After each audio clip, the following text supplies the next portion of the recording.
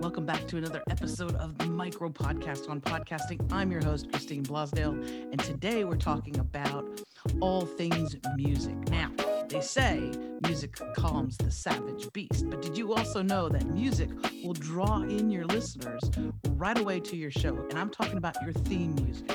Now, when it comes to theme music, I recommend to all of my coaching clients 3 resources, and these are my top 3. Now, there's many ways you can get music. If you're super talented, you can create it yourself, but most of us are not little Mozarts and Beethovens. So if you want to get some great music for your theme, here are just a few suggestions that I have for you.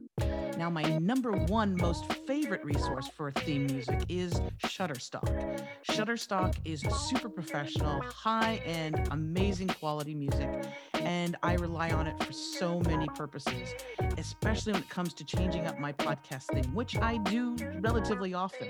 So if you want high-quality music with a really easy search navigation, you can search under genre, beats per minute, theme of the theme music. You can do that at Shutterstock, and I have the link in the show notes, so all you have to do is click on it and check out their inventory. My second favorite music resource is, of course, the wonderful folks at Epidemic Sound. Epidemic Sound is something that I recently stumbled across, and I will tell you, I am quite impressed. Their library is massive, and it's an easy-to-use process, extremely affordable and reliable, and I also use that and tell my coaching clients is another great resource for getting their theme music. Now, my third resource for you is called creativecommons.org. That's creativecommons.org. I'll have a link as well in the show notes to that.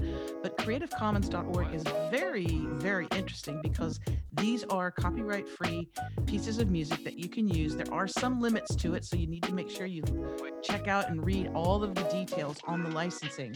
But I really enjoy the library that they have, a lot of independent artists.